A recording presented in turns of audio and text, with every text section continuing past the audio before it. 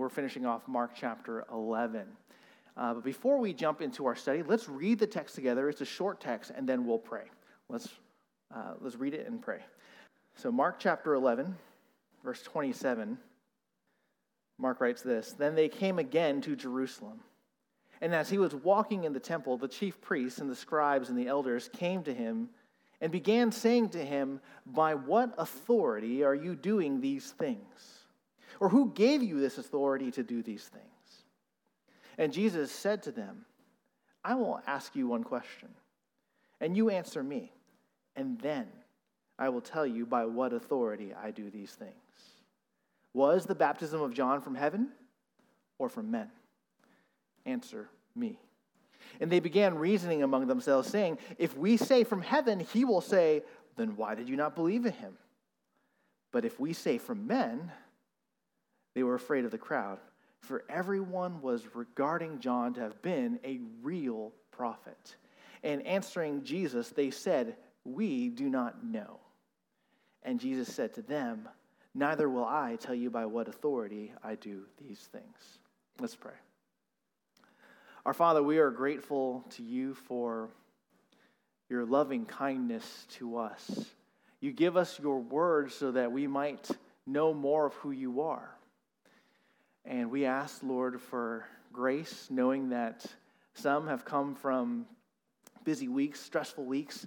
And so we ask for extra grace that we might pay attention and see what your word has to say about Jesus. And we pray that, Lord, we would be encouraged, that we would be challenged, that we would be exhorted to act upon what we know about Christ. And so we pray, Lord, that you would give us hearts to understand, ears to hear. And we pray that, Lord, you would glorify yourself through the preaching of your word. It's in your Son's name we pray. Amen. Well, here in America, we value our rights, don't we? We value our freedoms. And while we certainly enjoy a wonderful amount of freedom, saying that we are an absolutely free people would be a mistake. Right? After all, there are limits to our freedoms. There are limits to our rights. As many of you know, though we have freedom of speech, though we have the right to say whatever we want, we don't exactly have the right to say whatever we want, right? Just because we live here in America. Right? Take, for example, protesting the government. Right? We are free, technically speaking, to voice our displeasure. But we can't just go into a government building and start overturning tables without consequences. All right, if you're in a crowded movie theater, you can't technically just yell out "fire," and then they're like, "Oh, why did you do that?" It's because I had freedom of speech. Right? You can't say whatever you want. There are limits to things. Right? You don't have the authority to do whatever it is that you want. Right? And so, going back to where we left off last time in Mark chapter 11, right? Jesus had just finished clearing out the temple, right? By overturning tables and driving people who were selling animals and money changers out of the temple. And so imagine the indignant feelings that the religious leaders had. Who are you, Jesus, to come into our house and to start messing everything up? Now, you also have to remember, this is not a first-time act. This is not something that Jesus did just this one time. He did this before. Or he did this early in his ministry in John chapter 2, shortly after he turned the water into wine at that wedding in Cana. Right? He went into Jerusalem, he went to the temple, and he cleansed the temple in a very similar way.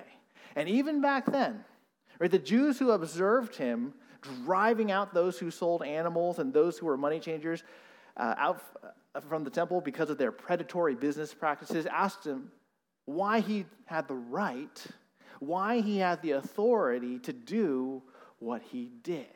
But what they did not know, and what we do know on this side of history, is that he had every single right to clear out that temple. Because the temple was God's house. It was his Father's house. And as the Son, right, don't miss that, as the Son, he had every right. He had every authority to go in and clean house. Now, last time in John 2, the religious leaders, they didn't get involved. Right? But this time, they do get involved because they saw Jesus as even more of a threat. Right? They knew that he had massive influence and was a threat to their power. So they were trying to figure out how they might, as Mark reminds us earlier in chapter 11, verse 18, destroy him. You see, they didn't just want to discredit him. They didn't want to just make him go away for a little while. They wanted to kill him. Or if they could challenge his authority, get him to claim that he is God, then they could say, "You've just committed blasphemy. You're dead. We got you." But what the religious leaders unintentionally do as they initiate this showdown with Jesus over whether he had authority to come into their territory and make changes is that they reveal themselves to be the ones who have no authority. That they never had full access to this authority because they were just stewards of the worship of God. They can't control it, they were just stewards. The authority over worship does not belong to men, but it belongs to God. He will do as he pleases, and he will do so through his Son. So tonight, we are going to observe 3 scenes that remind us that authority has been given to Christ. 3 scenes that remind us that authority has been given to Christ. Now, I was, by the way, tempted to say all authority has been given to Christ, but technically speaking, right, if we're going to practice good Bible study methods, that's not true yet here, right? Because only after Jesus' death and resurrection has all authority been given to him, right? That's why Matthew 28 says, "Now all authority has been given to me." Well, just a little, sneak peek of what you can get in Joe's lesson. Anyways, right? So authority, though, has been given to Christ, and we're going to see that. We're going to see these scenes. There's going to be a challenge to Jesus' authority. There's the challenge to the religious leaders, and then the proof of Jesus' authority, right? So those are the 3 scenes that we're going to observe today. Now, the first scene that we're going to observe is the challenge to Jesus' authority, verse 27. Then they came again to Jerusalem, and as he was walking in the temple, the chief priests and the scribes and the elders came to him. Okay, we're going to stop there.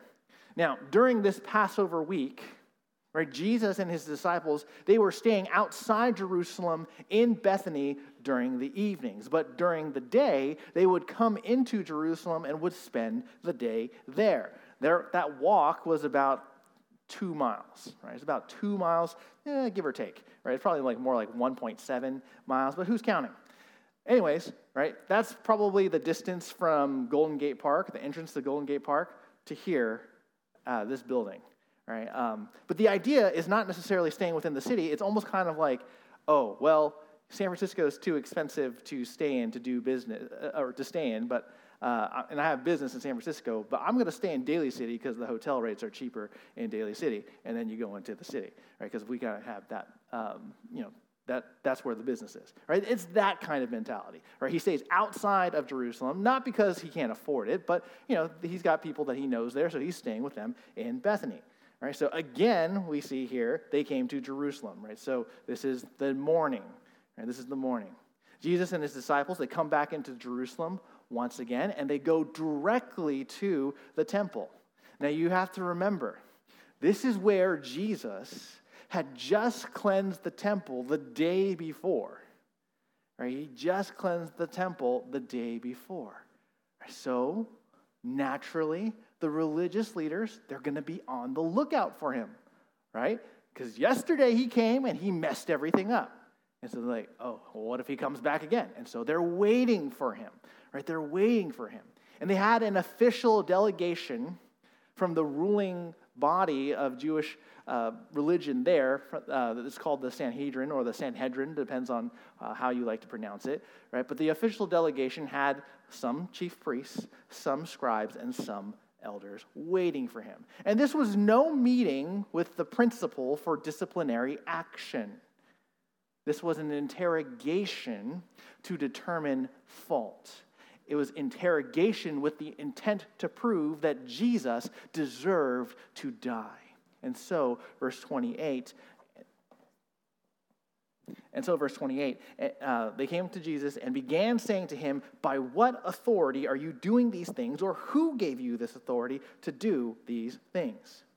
Now, just in case, you might be wondering what the religious leaders are asking Jesus about when they say these things.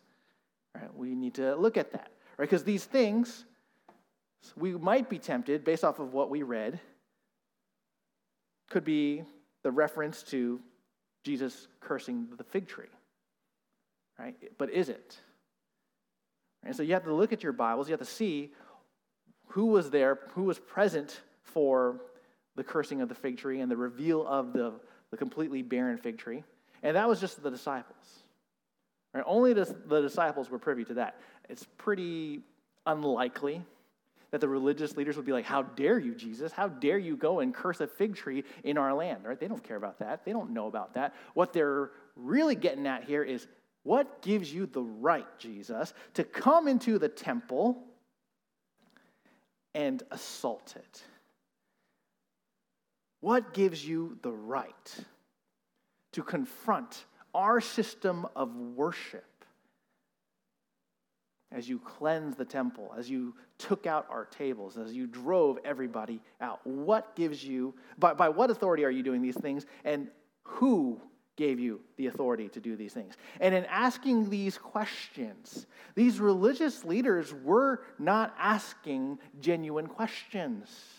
They're not curious. They're not like, oh, please, Jesus, please tell us. Tell us, how did you do this? Why did you do this? By whose authority did you do this? We want to know because we want to worship. Right? That's not the intent of their heart. They are looking, like we've already discussed, for reasons to kill Jesus. Right? And the easiest way they can do that is to get him to explicitly claim that he is God, or that he is from God. And the irony, of course, is that Jesus is truly God, that he is truly from God. But this hardness of heart that we see in the religious leaders, it was necessary. Right? We could look at them and we could stand in judgment of them and be like, dude, what is with you guys? Do you not have ears to hear and hearts to understand? Why are you so dull that you cannot hear what Jesus has to say and believe in him? Right? We could stand in judgment of them, but we also have to recognize this. Right? Their dullness of heart is God ordained. If they weren't dull of heart, Jesus doesn't go to the cross. And if Jesus doesn't go to the cross, then there's no hope for you and me, because there is no death on the cross for our sins. Right? So this is necessary. This is necessary for Jesus to go to the cross. It's an important domino that must fall. Now consider this. Right? The religious leaders, they come to Jesus with the posture of authority. Right? They come to Jesus with the posture of authority as they challenge him. And they say to him, what gives you the right? You can't do this. You must answer to us. But what we'll see in this next scene is that they must answer to him, right? They are coming with the posture, hey, you need to explain yourself. And he says, no, you answer my question first. Right? And so now we move on to the second scene that reminds us that authority is given to Christ, which is the challenge to the religious leaders. The challenge to the religious leaders. Verse 29. And Jesus said to them, I will ask you one question, and you answer me. And then I will tell you by what authority I do these things. Now, some people might look at Jesus' response here, and they're just like, is Jesus just like dodging the question here? Why won't he answer their question? But Jesus is not dodging their question. Instead, what you see here is actually the typical rabbinic response to being asked a question. Right? Rabbis, those who taught the word of God to the Jewish people, they were known to answer questions that they were asked by asking questions. Right? That's how they taught other people. So Jesus, he's answering their challenge with a question that is designed to get them to think. Right? He's asking them a question that's designed to get them to think. And for this reason, he says he's going to ask them a question, and then depending on their answer, he will respond to their question. Now, by the way, just as a side note, and this is how some pastors like to instruct as well. Pastor Henry told me and some of our fellow pastors here at this church about one professor in seminary who used to answer some of the questions that came his way with, well, what have you read? Can you imagine that?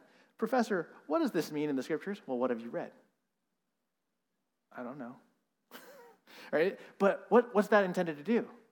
Right? It's intended to get you to think. Right? No easy answers. You got to work for it. Right? You got to strive to dig and study and understand.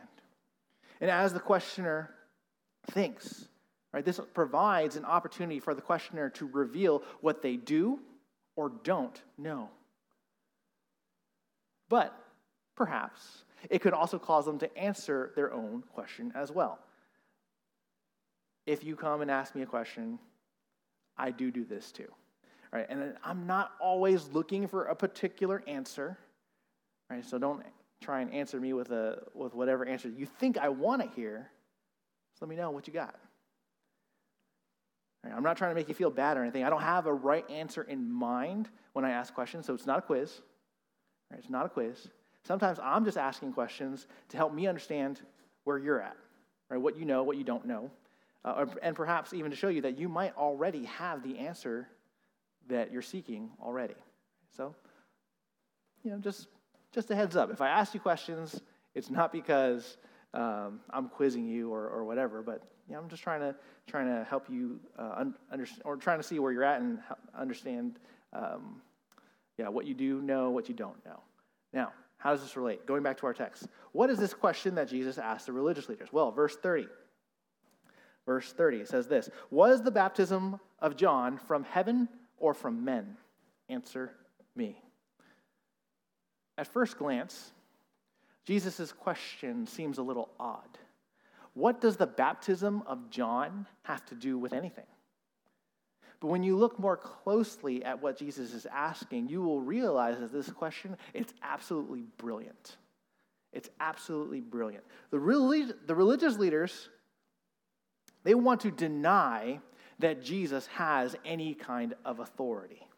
They know very well that he has made claims to be the Son of God. After all, that's why they wanted to kill him. But they needed something more explicit. Right? They needed to catch him in the very act. Now, here's the thing. If Jesus can help them see that John is special, right? That John the Baptist is special, if Jesus could help them see that John was sent from God, then the religious leaders should have believed in John. And not only John the Baptist, but also Jesus. Right? That is the brilliance of this question. If you recognize that John was a real prophet, then you need to recognize me as the one that John preached about. How do we know this? Right? How can we prove this? When Jesus talks about the baptism of John, he's not merely talking about the baptizing ministry of John. He's referring to the entire ministry of John, which can legitimately be summed up as a baptism ministry because he did a lot of that, right? That's why he's called John the Baptist. Anyway, who was John's ministry from? Was it from the heavens, aka was it a ministry that was given to him from God, or was John the Baptist just crazy? Right? Was his ministry from God, or was John the Baptist crazy? After all, he wore camel's hair and he ate locusts, right? And he didn't shave. So, could he be crazy? Maybe. Was his only authority for his preaching and baptizing the fact that he just wanted to do it? Basically, the question that we're asking here is, why does John the Baptist do what he does? And in John 1, 22 to 23, we have a delegation of priests and Levites ask John the Baptist who he is. So that's why it says here, verse 22, therefore they said to him, who are you? So that we may give an answer to those who sent us. What do you say about yourself? He said, I am a voice of one crying in the wilderness. Make straight the way of the Lord, as Isaiah the prophet said. John tells them explicitly that he is not the awaited Messiah, but he says that he is the voice of one crying in the wilderness. In other words, he is the one who paves the way for Messiah. And that's why he says, just as Isaiah the prophet said, this is my job. This is who I am. This is my ministry. John the Baptist's answer comes straight from Isaiah chapter 40, verse 3. Now, we don't have time to explore it in full, but in the context of Isaiah 40, the people of Israel are in distress. In Isaiah 39, King Hezekiah, he flaunts his wealth to some of the officials from Babylon, and God tells King Hezekiah that because of that act of pride and that act of foolishness, Israel goes to exile, right? Or technically, Judah goes to exile. It's the end of the nation here. Not just because Hezekiah showed off all his treasures, but also because of the sinfulness that God's people already has. Now that sounds bad, doesn't it? Right? We go into exile, which means we die. We're done.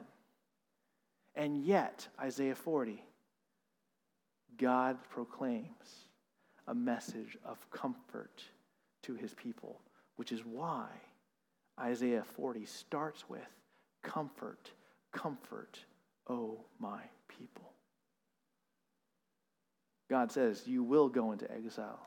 You will suffer, but I will be the one who comforts you. And how will he do that? Verse 3, the coming of himself to deliver. And that's why there must be a voice that cries out in the wilderness, that makes the way straight for the Lord. Right? This is kind of like a medieval messenger. Hear ye, hear ye. Here's the word. God is coming. Right? Make straight the path in the wilderness. Right? That's basically saying we're rolling out the red carpet for God. He's coming. Right? God is coming. He's coming to save. He is the one who will deliver Israel from their enemies. He will be the one who fights for them to save them.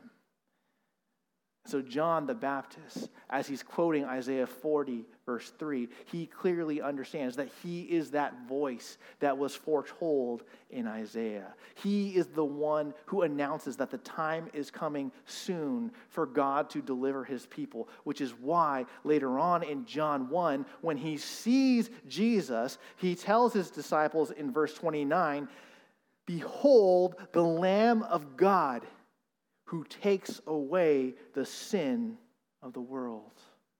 And why is this important? And how does this relate back to Jesus' question to the religious leaders? It's important because Jesus is tying his life, his authority, and his ministry to John's life, to John's authority, to John's ministry. If it can be proved that John was indeed the prophet that God spoke of in Isaiah 40, then what should be the conclusion? There's only one logical conclusion.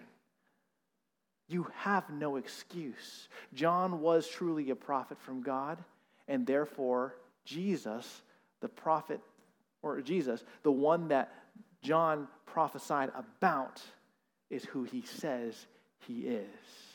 Right? You need to believe who he says he is. You need to believe in him. And so with this in mind, right, we're going to move on to the final scene that reminds us that authority has been given to Christ, and that is the proof of Jesus' authority. The proof of Jesus' authority. There, thank you. So, as we just established, right, Jesus' question that he presents to the religious leaders, it's absolutely brilliant.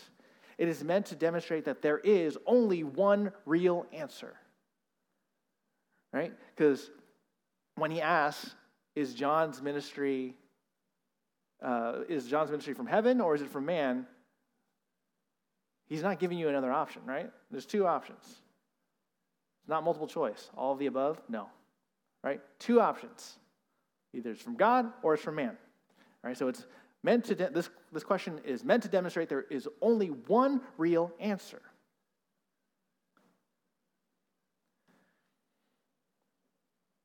And the religious leaders, they understood. They understood exactly what Jesus was forcing them to think about, which is why in verse 31,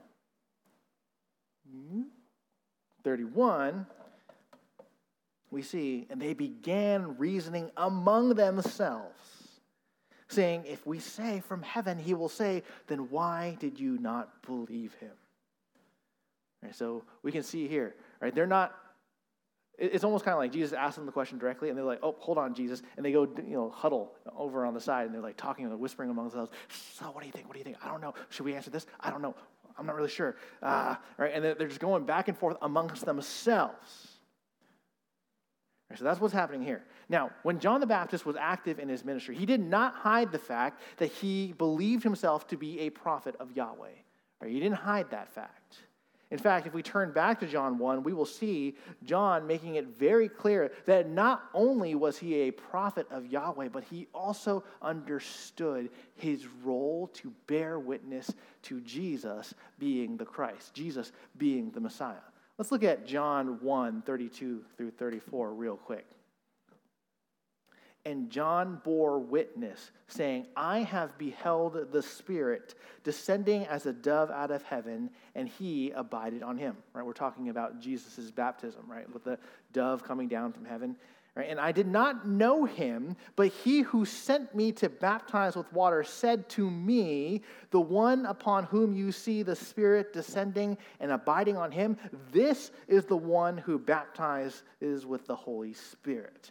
And I myself have seen and have borne witness that this is the Son of God. All right, so if we're using good Bible interpretation principles here, right? John is the one who is bearing witness here, but who is the one talking to John? It's not Jesus, right? It's not Jesus. Because it says here, he who sent me to baptize with water said to me. Jesus would not say that about himself, right?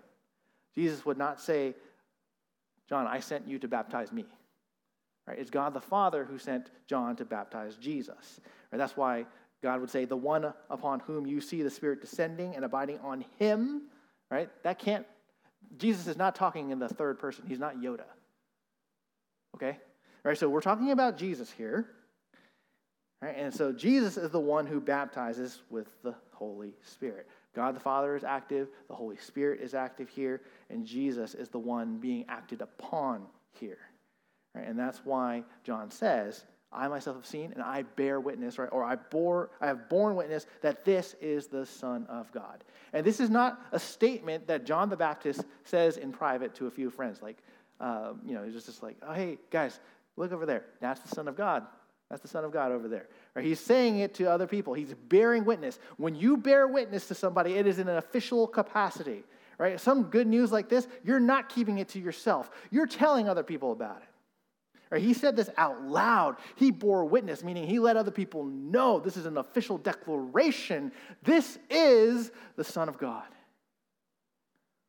Now, of course, we can get sidetracked with some of these details in these verses, but the particular verse that I want us to see here is that verse 33, right? He who sent me. That person is none other than God the Father. Now, bring that all the way back to Mark 11:31.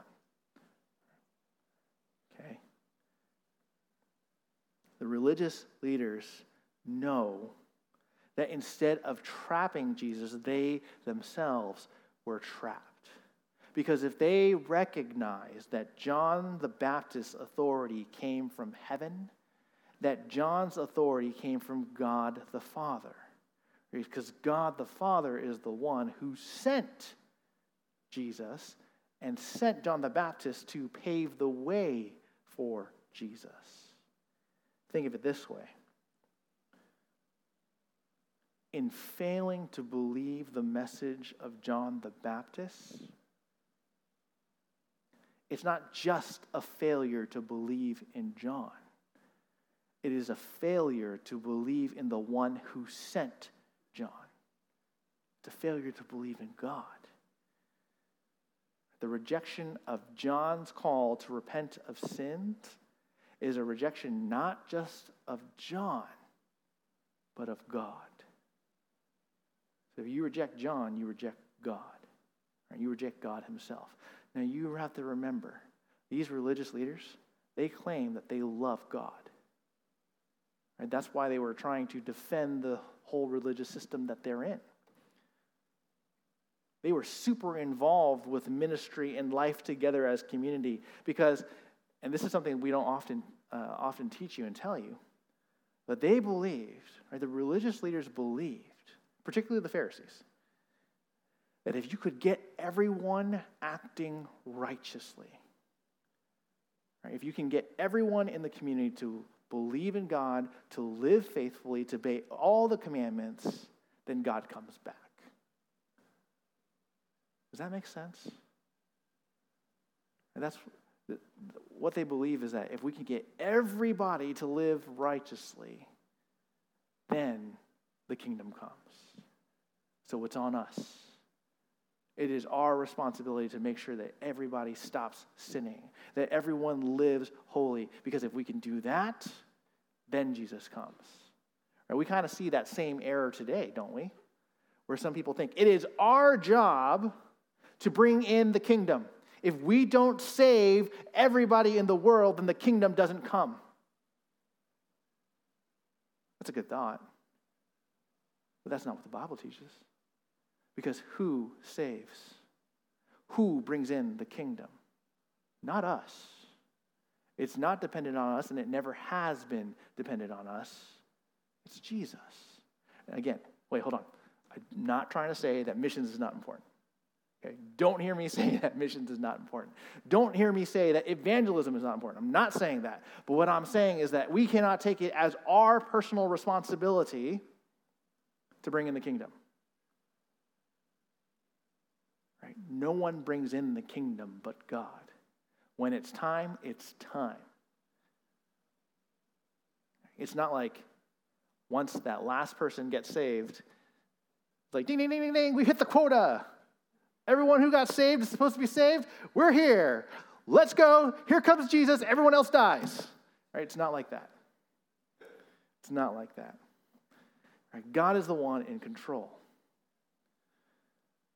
God is the one in control. But the Pharisees and the other religious leaders, they thought, no, we are in control. If we can get everyone to live righteously, then God comes back and makes everything right. He will come back and he will fix everything. But in doing so, they actually fought against God himself.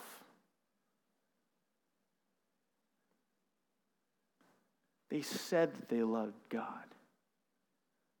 But really what they found themselves doing, or in reality what they were doing, was fighting God. They said they loved God, but they were fighting God all the way. And they did that because they never really knew him in the first place.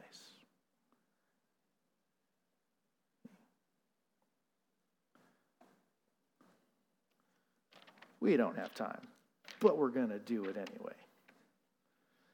John 8:47. Jesus, he says here,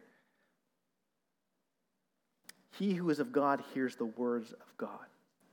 For this reason, you do not hear them, because you are not of God. What's Jesus saying here? He's saying that, well, going back to the imagery of those who are his sheep, right? Well, actually, that's later in John 10. But what he's saying here is, if you are truly God's, right, if you truly belong to God, you'll hear his voice and you'll do what he says. And they say to him, in verse 48, do we not rightly say that you are a Samaritan? Ooh, bad, right? And have a demon? He says, I don't have a demon, but I honor my Father, and you dishonor me. But I do not seek my glory. There is one who seeks and judges. Truly, truly, I say to you, if anyone keeps my word, he will never see death ever. When the Jews said to him, now we know that you have a demon. Abraham died and the prophets also. And you say, if anyone keeps my word, he will never taste of death ever. Surely you are not greater than our father Abraham, who died. The prophets died too. Whom do you make yourself out to be? And Jesus answered, if I glorify myself, my glory is nothing. It is my Father who glorifies me, of whom you say, he is our God. And you have not known him, but I know him. And if I say that I do not know him, I'd be a liar like you, but I do know him and keep his word. Your father Abraham rejoiced to see my day, and he saw it and was glad. All right, we can go on, but you get the point. They said that they loved God. They said that they know God, but in all of their actions, they proved that they did not know God because they did not do what he said. In their stubbornness, they refused to think that they were wrong. They refused to acknowledge that what was before them was from God. And this is why we know that they are trapped.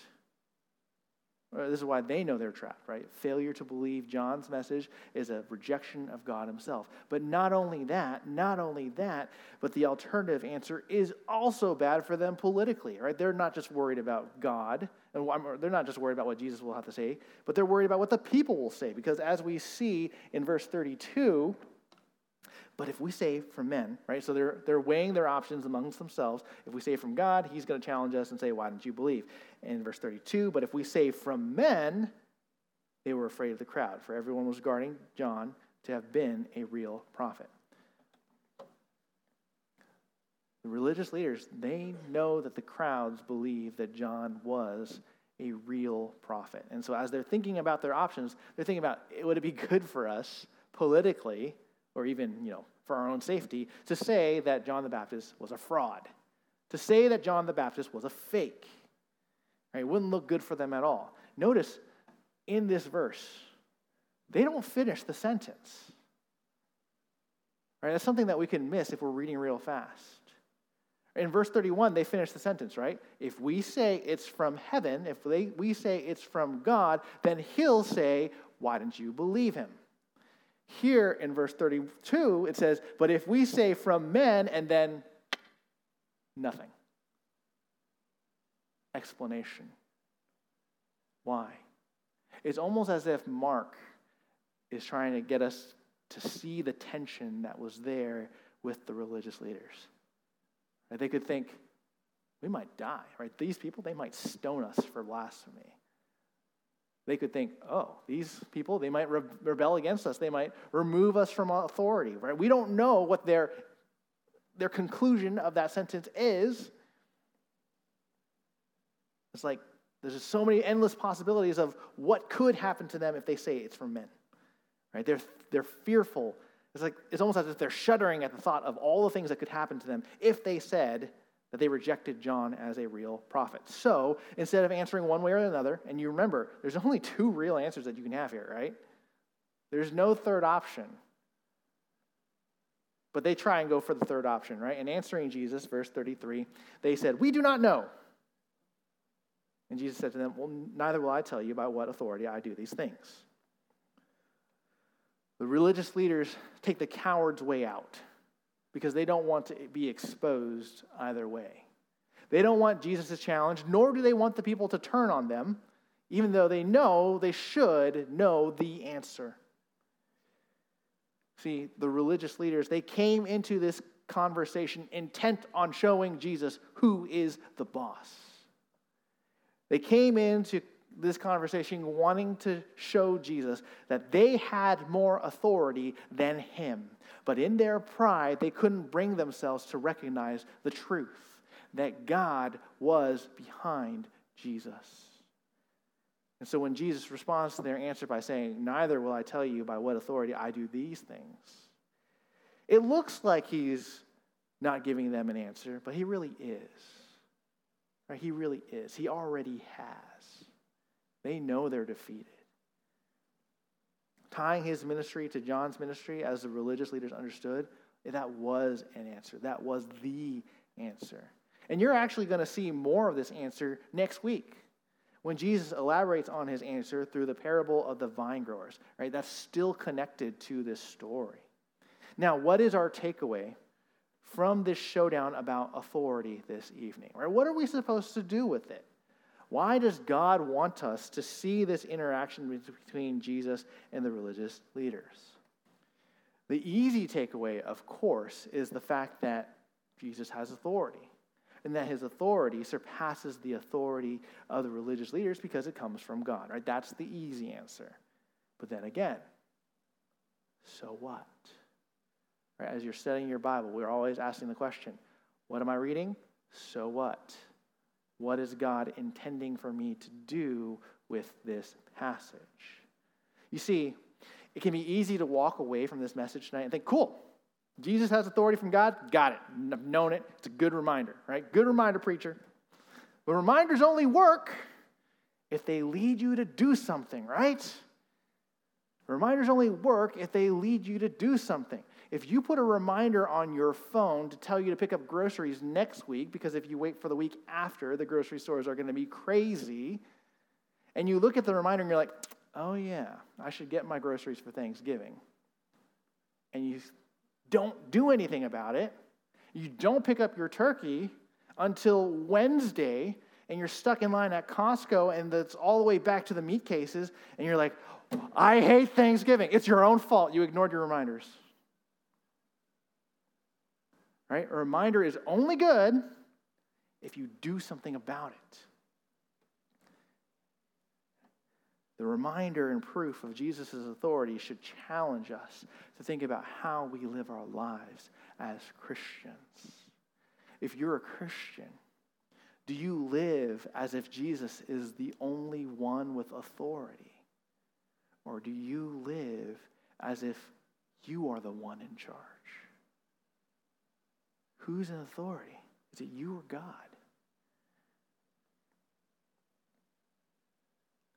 Do you live believing that, wait, Jesus Christ is basically my guarantee that I don't go to hell, but the rest of my life is mine. I can do whatever I want. As long as I put in my time, as long as I go to church on Fridays, as long as I go to church on Sundays, and I'm doing worship stuff, and I'm serving, whatever else I do, doesn't matter. That's a nice thought, but that's not what is reflective of believing faith. Because if you live as if you are still the one who gets to call all the shots, and that Jesus is just a part of your values, he's just a part of your upbringing, then you don't honor him any more than these religious leaders did.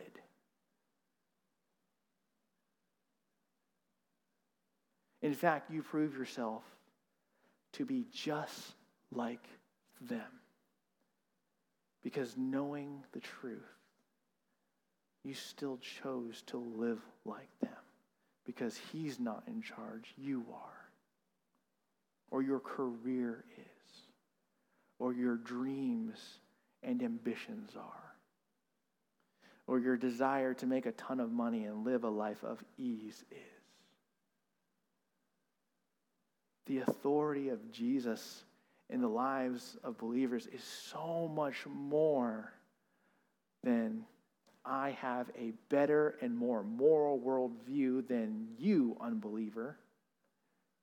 Right? It is so much more than a reminder that we will continually ignore throughout our everyday lives. The authority of Jesus is a reminder for all of us to remember that life is not about us, our dreams, and our goals, but it is about how we might serve our King and be about his goals and his glory.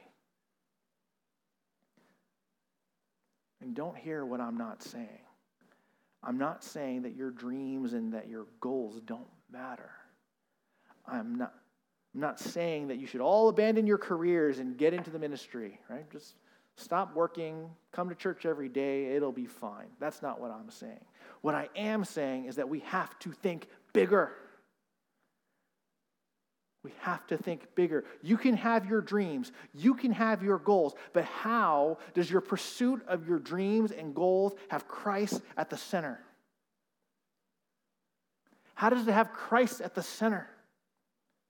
Do you want to buy a house? Great. That's fine. There is nothing wrong with buying a house.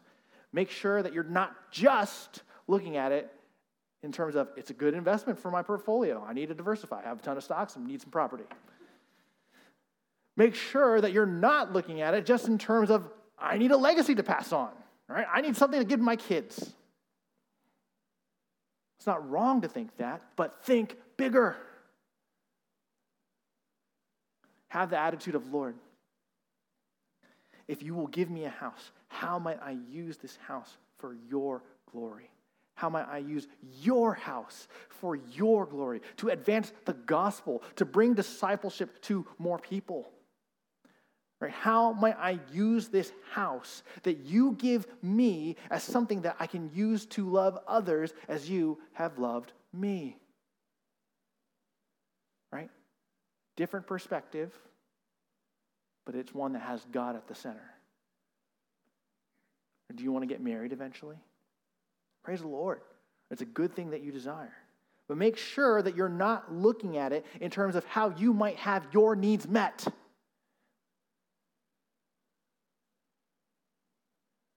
Make sure that you're not looking at it in terms of, I just want to be loved. Right? Or you've heard this one, especially on reality TV, but I have so much love to give.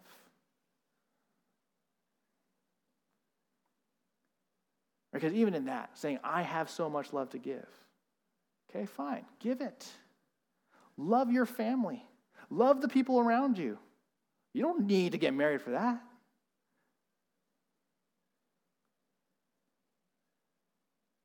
Right? Don't just pursue marriage because you don't want to be alone. Brothers and sisters, I know that's hard, right? Because you can use the say, it's easy for you to say, you're married, right? True, I am. Right? But even if I wasn't. And you guys, well, many of you who know my story, you know that I got married later. Right? I finished seminary, I became a pastor, and I got married way after that. Right? Don't just do it because you don't want to be alone. Or because marriage gives me the life that I've always wanted. Right? Don't do that. Think bigger. Lord, if it is your will for me to get married, please allow me to grow in godliness so that I might help my spouse love you more. Help me use my marriage as a way where my spouse and I can serve you better in the church than we could if we were single. And if it's not the Lord's will for you to get married, or he doesn't grant you marriage, still think bigger. Still think bigger. Think in light of his authority. Lord, you know that I desire marriage. You know that I desire children. I believe that you are good and that you do good. I believe that you give good gifts to your children. Now, the easy question could be, why don't you give it to me then, God? Right, that would be the easy question to ask. But here's the question that we need to ask. Or here's the mentality that we need to have. Well, I don't know if you will give me the desire of my heart. Help me to live for you. Right? Even if it seems as if God is saying, no, you can't get married. Now's not the time. Right? We have to have that desire of, okay, Maybe you'll have it for me later, but until then, no matter what, I'm going to see how I can live for you. Right? We want to pray that God would help us live our lives in such a way where we can show people his greatness and his holiness so that people might believe in Christ and become more like him. You see, it is not loving Christ and pursuing godliness to get what you want. Sometimes we live like that, right? If I go to church, if I worship God, and I serve at church, then I will get the career that I've always wanted. I will get the life that I always wanted. And why do some people get discouraged? Why do some people fall away? Because they live godly and they don't get what they want, and they say, God, why? I've been faithful. Don't I deserve this? You owe this to me, God. Have I not served you with all my life? But see, we asked the wrong question at that point, right? We've made it entirely backwards. We've made God have to prove his worthiness to us, when in fact, brothers and sisters, we really need to prove our worthiness to him. Right? We've got it completely backwards. God never, ever has to prove himself to us by the very nature of him being God. You should always be asking yourself the question, why am I relevant to God? Not how is he relevant to me, but why am I even relevant to God? Why would he even choose to save me? Because when I look at me, I shouldn't be saved. Right? That is the mentality that we need to have. Right? We want to love Christ and pursue godliness because we love him, because that's what he wants. It's not about us wanting what we want, making him our cosmic vending machine or our cosmic genie saying, well, hey, look, I want these things, go get it for me, right? Because that's not what love is. That is a demand. If we love God, then our joy is not in receiving the gifts that we've always wanted. Okay? In the end, our joy is not in receiving the gifts that we've always wanted. Our joy is in knowing that we lived our lives in pursuit of God himself. And if God is the thing, if God is the one that you've always wanted, then great. He'll give you that. Right? But if it's in the stuff that he gives, he's not obligated to give you that. Our joy is in the fact that we made him known and proclaimed the good news of the gospel to those that he has placed in our lives. And so we come back to the question, how then will we live? How will we live? Recognizing Jesus' authority. Do you live as if he really is sovereign, that he really is all-powerful, that he really has all the authority? Or are you still the master of your fate and captain of your soul? You're here tonight and you're not a believer in Jesus Christ. This might not sound appealing to you. But you, like the religious leaders, have a choice to make. As you consider who Jesus is, what will you think of him? Is he just a good man? Because if so, then none of this really matters, right? Just have a good time. Live your life. Do whatever. Come to church if you want. Don't if you don't want to. It's fine. But, if he really is God, if he really is from God, then your response to him matters. Will you believe in him? Will you turn away from your sins? Will you repent of your sins? Or will you choose to continue to ignore him and look for reasons not to believe in him? If you do, you're certainly free to do so, but you will be just like those religious leaders of Israel. You will have to answer for your unbelief. But this does not have to be the way that it ends, because there is hope. That if you believe, even today, and turn away from your sins, you will be saved. If you want to talk about this more after, you can feel free to come grab me or talk to the people in your discussion groups or whoever brought you. So, that being said,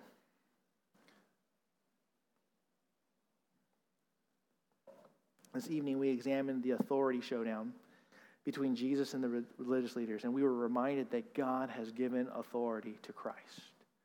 The religious leaders tried to impose their authority on Jesus only to realize they never truly had any kind of authority.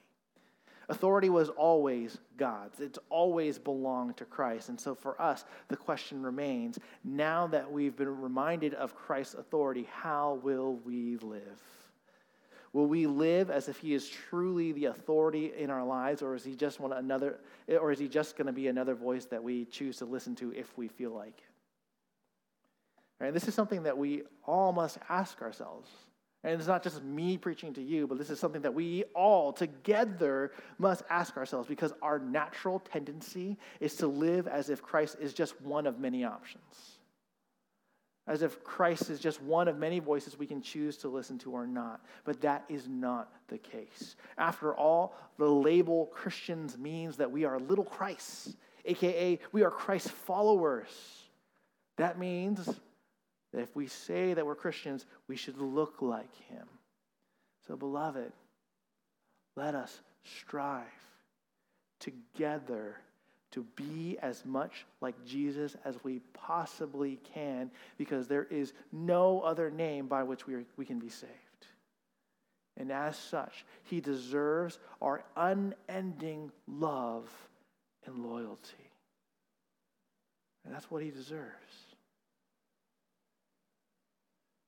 That's what he deserves. Will you give it to him? Now, we will have discussion questions this evening, but I know that before we have discussion questions, we're going to do some setup of the sanctuary. Sorry, it's not a perfect segue, but I can get you straight out of it. But let me review some of the discussion questions with you. So number one, in what areas of life might we be tempted to forget that Jesus has authority over our whole lives? Right? What's that one area of your life where you're like, you can't touch this, God? I believe in you. I love you, but you can't touch this. This is mine. Right? Do we have that? Right? What can be an area in our life where we might be tempted to be like, no, God, you can't do that. Right? You can be God of my life and everything, but don't you dare touch my career. That's mine. That's just an example. So that's question number one. That's the intent of that question. Question number two, how does the reminder of Christ's authority impact our view of life, both the good and the bad? Right? So in understanding that God is sovereign, that he allows times of testing and trial, how does a reminder of his authority help us change the way that we look at it? Right? How does it shape our perspective on the way that we look at life? Well, our time is gone, so let me pray for us, and then I'll dismiss us. Dear God, thank you for this day. Thank you for your word and for showing us the great authority of our Lord Jesus Christ. Lord, we know that knowing him requires that we respond. And we know that we tend to respond quickly, that we tend to respond in short ways that aren't really deep, that just scratch the surface of what our true response should be. We recognize, Lord, that we don't always live as if Christ is our authority. We say he is authoritative, but we pick and choose when we'll be obedient. We pick and choose when we'll be faithful. And we ask for your forgiveness for that, Lord, because we know that we don't love you as we ought to. We don't obey you as we ought to. Lord, we don't strive to love you and love your mission for the church, to bring the gospel to the ends of the earth as we should. So, Lord, we pray for your forgiveness. We're grateful for your grace and for Christ's intercession for us when we fail, and how it makes up for our failures. We're grateful for all of that, but we pray, Lord, that this evening, as a result of hearing your word and being reminded of what Christ's authority truly means, that, Lord, we would live as Christians, not just in name, but in deed. Not just because we have to, but because we love you, and that love for you colors everything that we do. Give us more love for you, Lord. It's in your Son's name we pray. Amen.